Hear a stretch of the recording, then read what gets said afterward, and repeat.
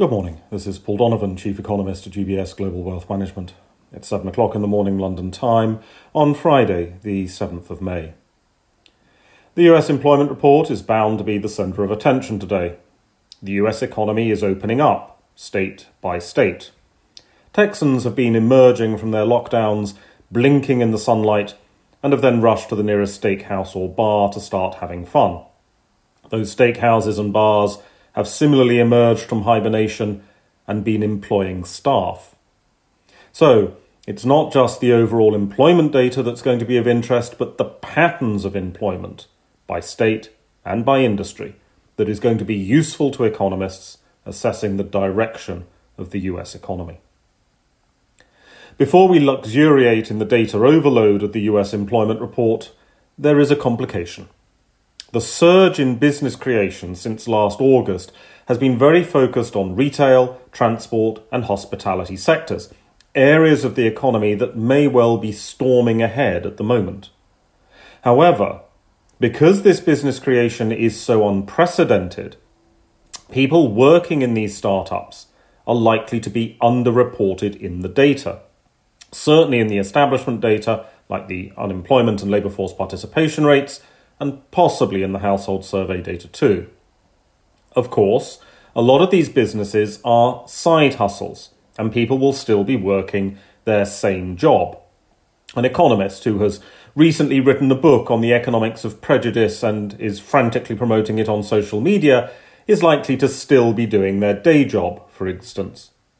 But for some people, this business creation will replace their full-time job.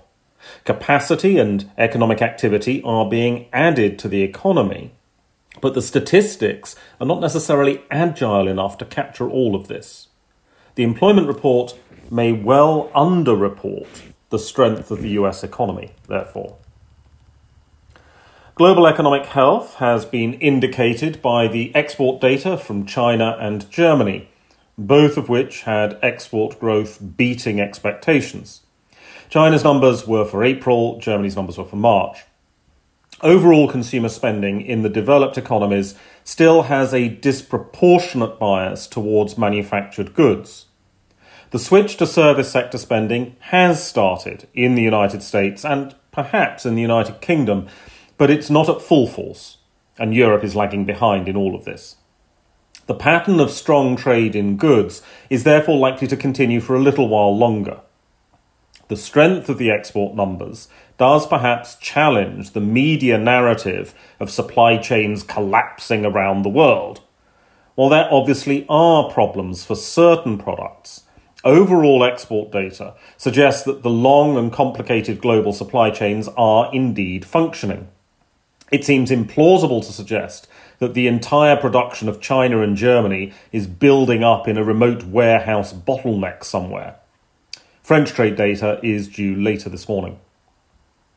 We also have Italian retail sales figures for March.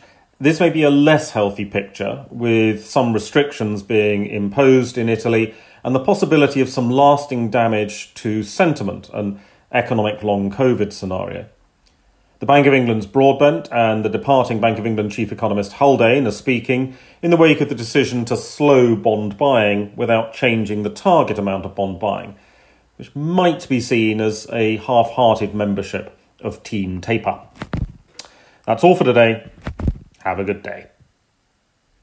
UBS Chief Investment Office's investment views are prepared and published by the global wealth management business of UBS AG or its affiliate, UBS. This material has no regard to the specific investment objectives, financial situation, or particular needs of any specific recipient and is published for informational purposes only. As a firm providing wealth management services to clients globally, UBS AG and its subsidiaries offer both investment advisory services and brokerage services. Investment advisory services and brokerage services are separate and distinct, differ in material ways, and are governed by different laws and separate arrangements. In the USA, UBS Financial Services Inc. is a subsidiary of UBS AG and a member of FINRA SIPC. For information, please visit our website at ubs.com/working with us. For a full legal disclaimer applicable to the independent investment views produced by UBS, please visit our website at ubs.com/CIO-disclaimer.